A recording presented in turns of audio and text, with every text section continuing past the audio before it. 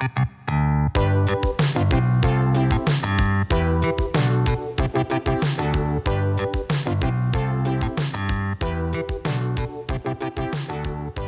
and gentlemen, welcome to the Confluence Cast presented by Columbus Underground.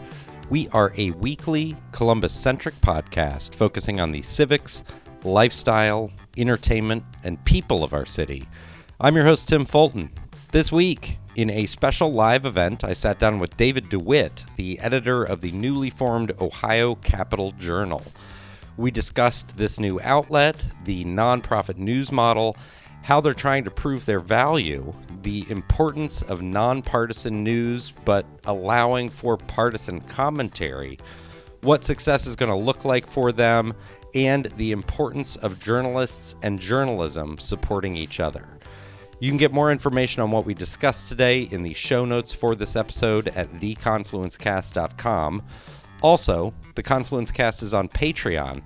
Find out how to support this podcast on our website, theconfluencecast.com, or at patreon.com/confluence. Enjoy the interview.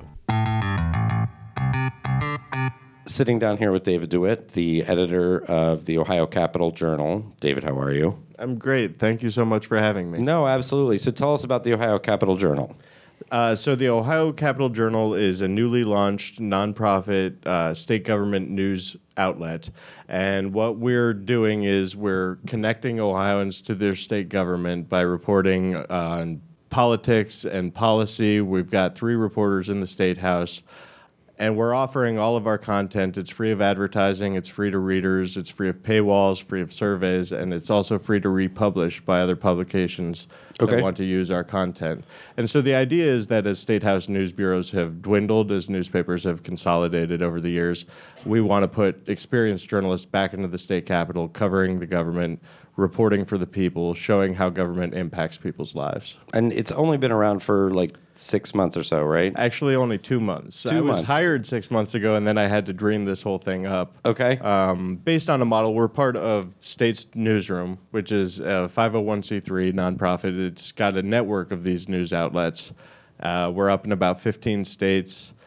North Carolina is the flagship, but also Virginia, Florida, Georgia, Michigan, Wisconsin, Pennsylvania, Nevada, Colorado, etc. Got it. And so where does the funding actually come from then? So we're a 501c3 nonprofit, which means that we're funded through a coalition of donors, as well as grants, partnerships with other media, partnerships with media supporting organizations. It's basically like a public model, public journalism model without the public money. I guess the thing that was curious to me is you guys are very forthright in that you are a nonprofit organization, but there's no donate button either. There's no like, hey, if you want to continue seeing this, like how Wikipedia every now and then for a week puts up a, hey, do you like that this exists? You should give money. Or how, there's a fund drive on NPR stations. Right. Is that something that will come in the future, that soliciting? Yeah, well, it will eventually. We want to prove ourselves to our readers, our value, and we will ask if they like what we do and they want us to continue to do it. We'll ask for donations, but we're not ever going to put our content behind a paywall. We're never going to make people subscribe or even fill out surveys. We're always going to be free to our audience and free for republication, because another big part of what we're doing is and especially with the independence that I've been given to create the Ohio Capital Journal and my vision, I'm really interested in supporting journalism, community journalism, alternative journalism, all of journalism. I think it's incredibly important right now to support journalists doing good stuff, holding government accountable, giving people the knowledge and the power that knowledge gives to make informed decisions. That's how small d democracy is supposed to work. So I really want to lift up journalists and journalism, highlight good stuff being done by other people, share our journalism freely in the traditional model where, there are some budget issues, and, really support other journalists in the good work that they're doing. How do you feel like you've been received from both the general public and the folks that you're covering, from the politicians in the State House? The other journalists, a lot of them I've worked with before. I know them pretty well, and they've been very kind and receptive and generous in welcoming my reporters to the State House. I see our role not as I see our role as complementing and expanding on the work that they already do. Mm-hmm. So they're all doing the stuff that they have to do to get their jobs done, and they're focused on newspapers and other priorities. We want to expand on their work. We want to dive deeper into doing investigative work, data journalism, diving into campaign finance reports. Mm-hmm. We just did an interesting one about weird expenses that people had. A lot of people don't have the time to do that. We can, And someone bought 100 jars of honey. 100 jars of honey, yes. And expense their hair campaign. Combs and buying livestock at state fairs is super popular among politicians. Do they eat the livestock? Yeah, it's like the 4-H club stuff. Got it. I just don't know what they're doing with the livestock and how that's related to their campaign. But nobody else would spend the time to do that. We can do that, and then other people republish it, and it's great to see. That's what we get excited about. So do you see folks republishing it? I know that Columbus Underground has republished some of your work. And I'm so grateful to Columbus Underground for republishing it because, as I said, that's what we get excited about. We want to have reach and impact and get these stories out to people because we're focused on doing the best journalism possible. So when we get republished, it's great. So Columbus Underground has been republishing, as well as a wide variety of others. The BG Independent, the Hamilton Journal News, Patch has been republishing a lot, the Athens Messenger, the Athens News, and just yesterday, the story that we're talking about with the jars of honey, Cleveland.com. That's awesome. And so what about the folks who you're covering, like the politicians? Oh, the politicians, right. The second part of your question that I didn't get to. Yes. The politicians, actually, they've been really good with the reporters. They've been very receptive. They've been open. They've been willing to talk. And I think that that's a testament to the quality of the reporters that we have. They're good journalists doing good journalism, and they're being fair, but they're also holding people accountable. And I think the reception has been good from the politicians that we've been talking to about the bills that they're sponsoring and whatnot. So, and to follow up with that, do you feel like you have any trouble, given that you're a brand new organization, your backing is from a third party, basically, do you feel like you've had to do anything in order to prove your legitimacy in the space? Well, I mean, people are always going to be skeptical. There's always going to be cynics. And I think that what you have to do is just prove yourself with hard work and doing the best work that you can do. So I've been a journalist a long enough time that I'm used to being attacked. I'm used to people saying all sorts of things and accusing journalists of all sorts of things. And you really have to let that go and just focus on doing the best job that you can do and following what you know to be your own guiding compass, moral compass, and what you know to be the right way to do journalism in a responsible and effective manner. Would you say that you guys have you full disclosure, you have a previously employed by is it Plunderbund? Is that what it's called? Yeah, I worked for previous to this, in journalism, I worked for I started my career at the National Journal in Washington, and I worked for the New York Observer covering the 2008 election, and then I worked for the Athens News for a long time. And while I was at the Athens News, I was also serving as managing editor of Plunderbund for a number of years. And so Plunderbund, for those that don't know, is a very left-leaning... It's a very left-leaning liberal blog. Yeah. So do you believe that your outlet at large has a bent to it? And do you think that and if it doesn't, does your background hinder that perception? So there are a couple ways to look at it. We run openly progressive commentary. I'm openly progressive. I've always been, my opinions have never been secret. I wrote openly for Plunderbund when I was in Athens. So obviously I'm progressive. I'm very open about that. My commentaries are very progressive, and I invite progressive commentary from a wide spectrum of people. Okay. But the journalism itself is, and my reporters know this. I expect them to do straight down the line, responsible, traditional, what you would call in journalism school, Walter Lippmann objectivity journalism. Okay. Right? So that's what they're expected to do. And I give them because I've been given an enormous amount of independence in this project, I give them an enormous amount of independence in their story selection and what they want to do.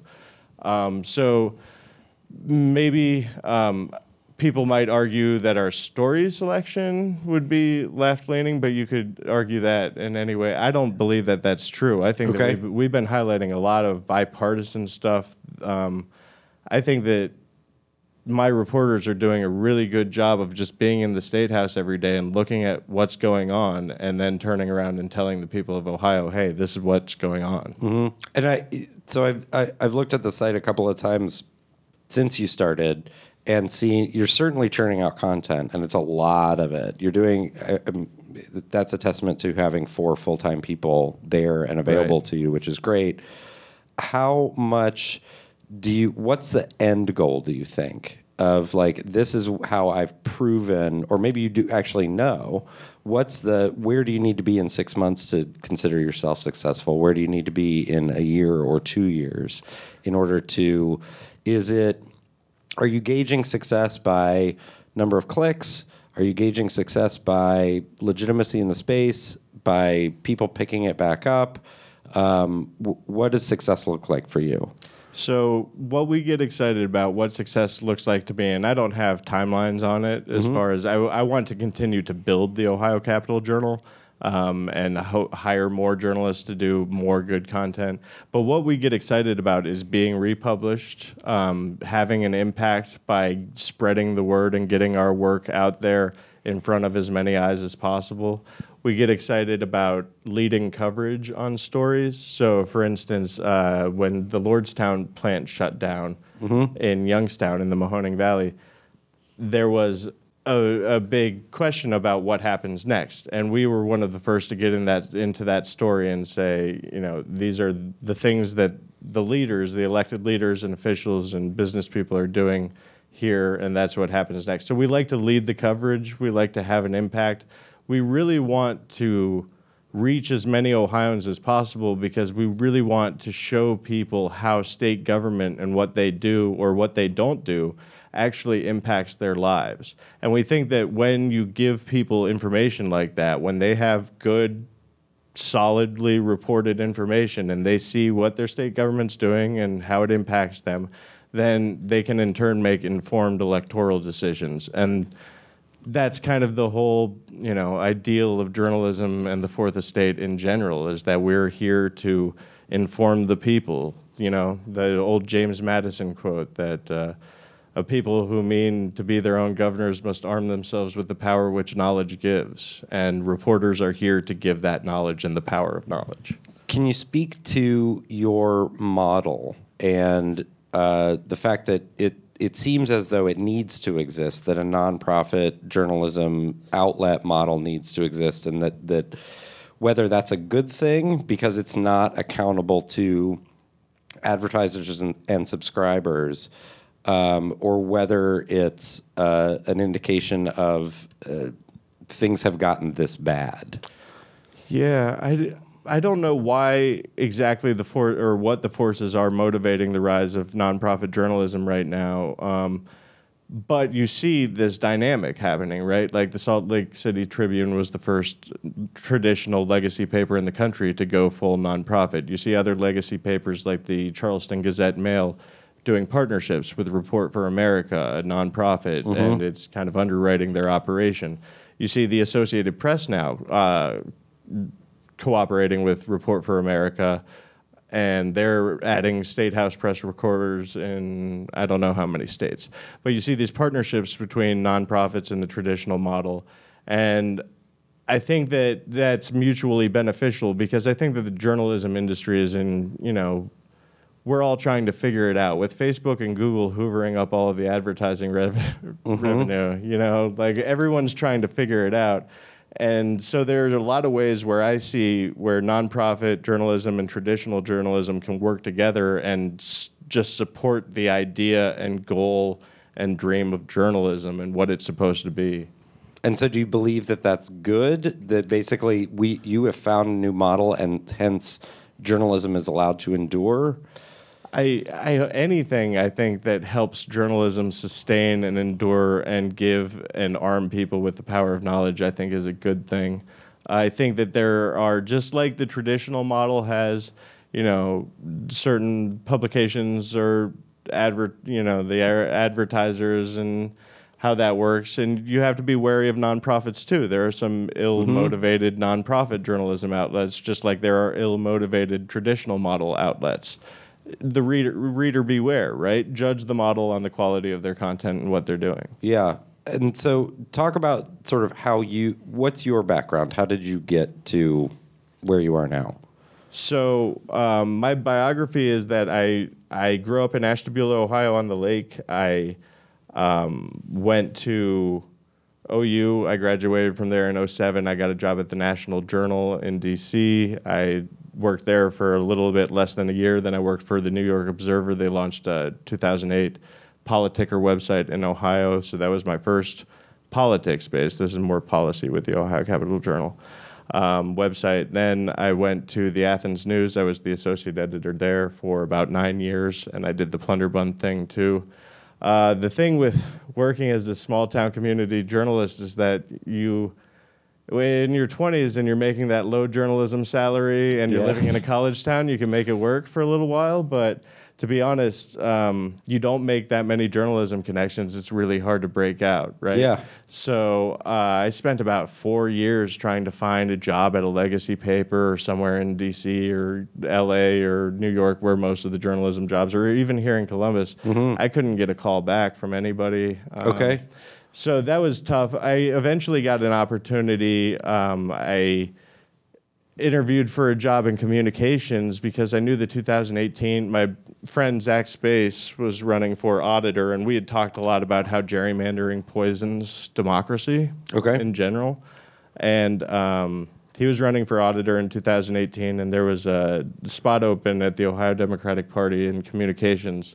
And so I figured, hey, if this gets me to Columbus and gives me opportunities and I can make a salary better than the traditional community journalism salary, I took that opportunity. And we obviously got swept in 2018, except for the 2 Ohio Supreme Court races in Sherrod Brown. But we did pass redistricting reform, which was my big goal anyway, because I think with gerrymandering, if you topple that domino, you see a lot of other dominoes fall. That and campaign finance. Yeah, absolutely.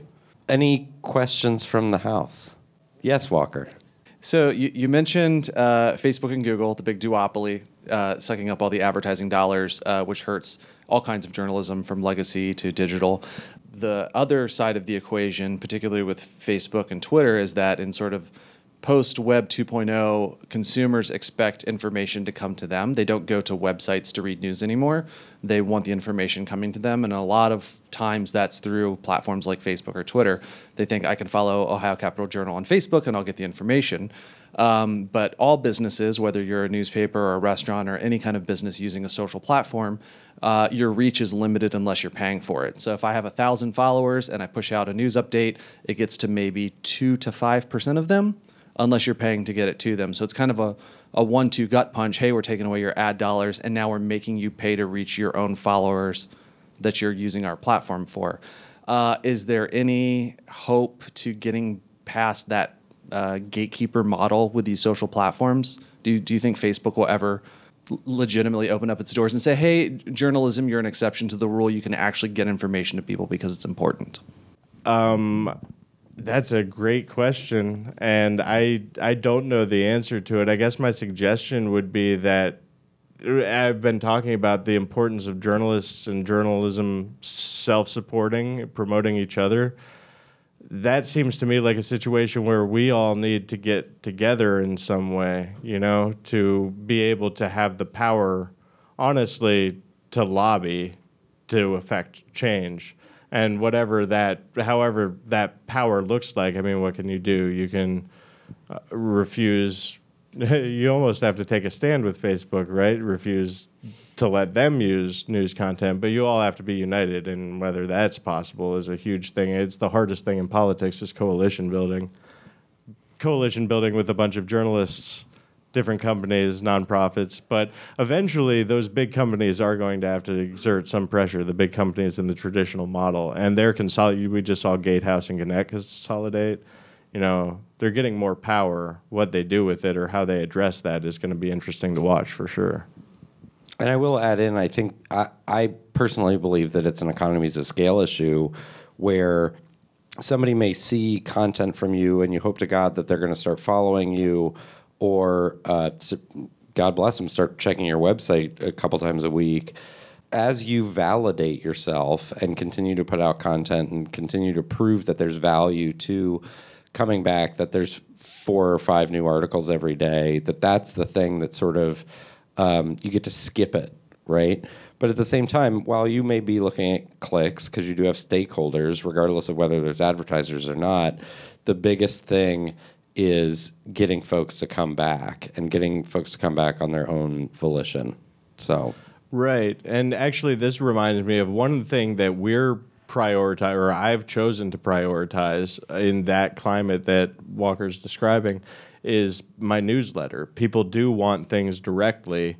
I can reach them directly with a newsletter. I just need to figure out ways to get people to sign up for it, right? So sign up for our Ohio Capital Journal newsletter. That's all you're asked to do tonight. But you know, honestly, like I talked to that about with my digital people. That was something that I brought up to them early, is that I want the newsletter to be a thing because I'm getting people directly in their inbox there. Yes, the thing that by default they have to check. Right. Right. Absolutely. Absolutely. Any other? Yes, sir. I'll just repeat the question if it's short. So the question from the audience is what? There are certainly some difficult comments that that the general public put up, whether that be on your story or on Facebook or on Twitter. How much do journalists and the folks who are managing them have to deal with that as well? All right. Yeah. So this is my least favorite part of my job. No, it's a great question because I would love to talk candidly about this. Comment sections in general are where my faith in humanity goes to die. I loathe comment sections. It brings out the worst in people. It brings out the worst instincts in people. It's kind of like when people in their cars, and because they're not like walking down the sidewalk, they start, and we've all done this, you start, throwing F-bombs at people. Not like if you bumped into somebody on the sidewalk, you wouldn't do that, right? Comment sections have that removed aspect where people just unload in the worst ways. I hate dealing with it because I try to live a life of great positivity, and that stuff is just insane. I do believe in freedom of expression to a large degree, and free speech. So I don't moderate. If there's vulgarity, if there's crossing lines with name calling, if there's something that's just too egregious, I'll hide those comments. But typically, I just let them do whatever they're going to do. I don't like people spamming our comment sections either, but it is literally the least favorite part of my job. I hate having to go to the comment sections to babysit. And do you feel, you do feel like you have to, though? Like that it's because you have a responsibility to sort of keep this forum clean to an extent, and also not allow people to devolve into basic name calling of each other. Yeah, and mostly I do it quietly. One time, this week, for the first time, I put in an editor's note, because I published a story that featured an 11-year-old girl talking about being trans and talking about the Ohio Fairness Act and what it mattered to her. And her quote was literally like, "Adults bully me," or something along those lines. And so I knew that when I posted that story that I could bring any number of comments out of just the worst nature, because I've been dealing with comment sections for so long. So I left an editor's note and I said, "Hey, we will not allow any more bullying of this 11-year-old on our page. And if you try it, I'm going to delete it." And that was proactive. That was before. Yeah. Good. Yeah. No, I posted the story and I posted that comment right away. Got it. Yeah. Good. And it's that type of stuff where I guess it's, you talk to journalists and everybody has different strategies. Some people try to head comments off at the pass by hiding them early. Some people are very strict and delete things, a lot of things. Other people just let people have at it and do whatever. I think all of us as journalists, we have our individual strategies. That was one of mine. Good. Any other questions? Okay. Well, David, thank you so much for your time. Anything else you'd like to say? No, Tim, this has been great. I really appreciate the opportunity. I really appreciate Columbus Underground for reprinting our articles and just everything that you've done. I'm a big fan, and thank you so much. Cool. Absolutely.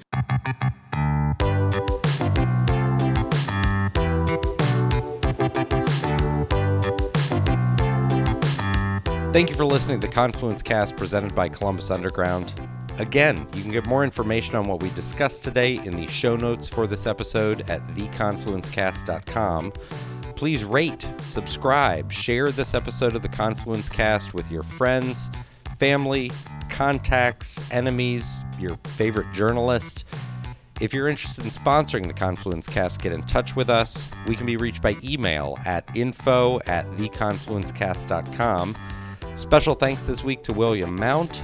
Our theme music was composed by Benji Robinson. Our producer is Philip Cogley. I'm your host, Tim Fulton. Have a great week.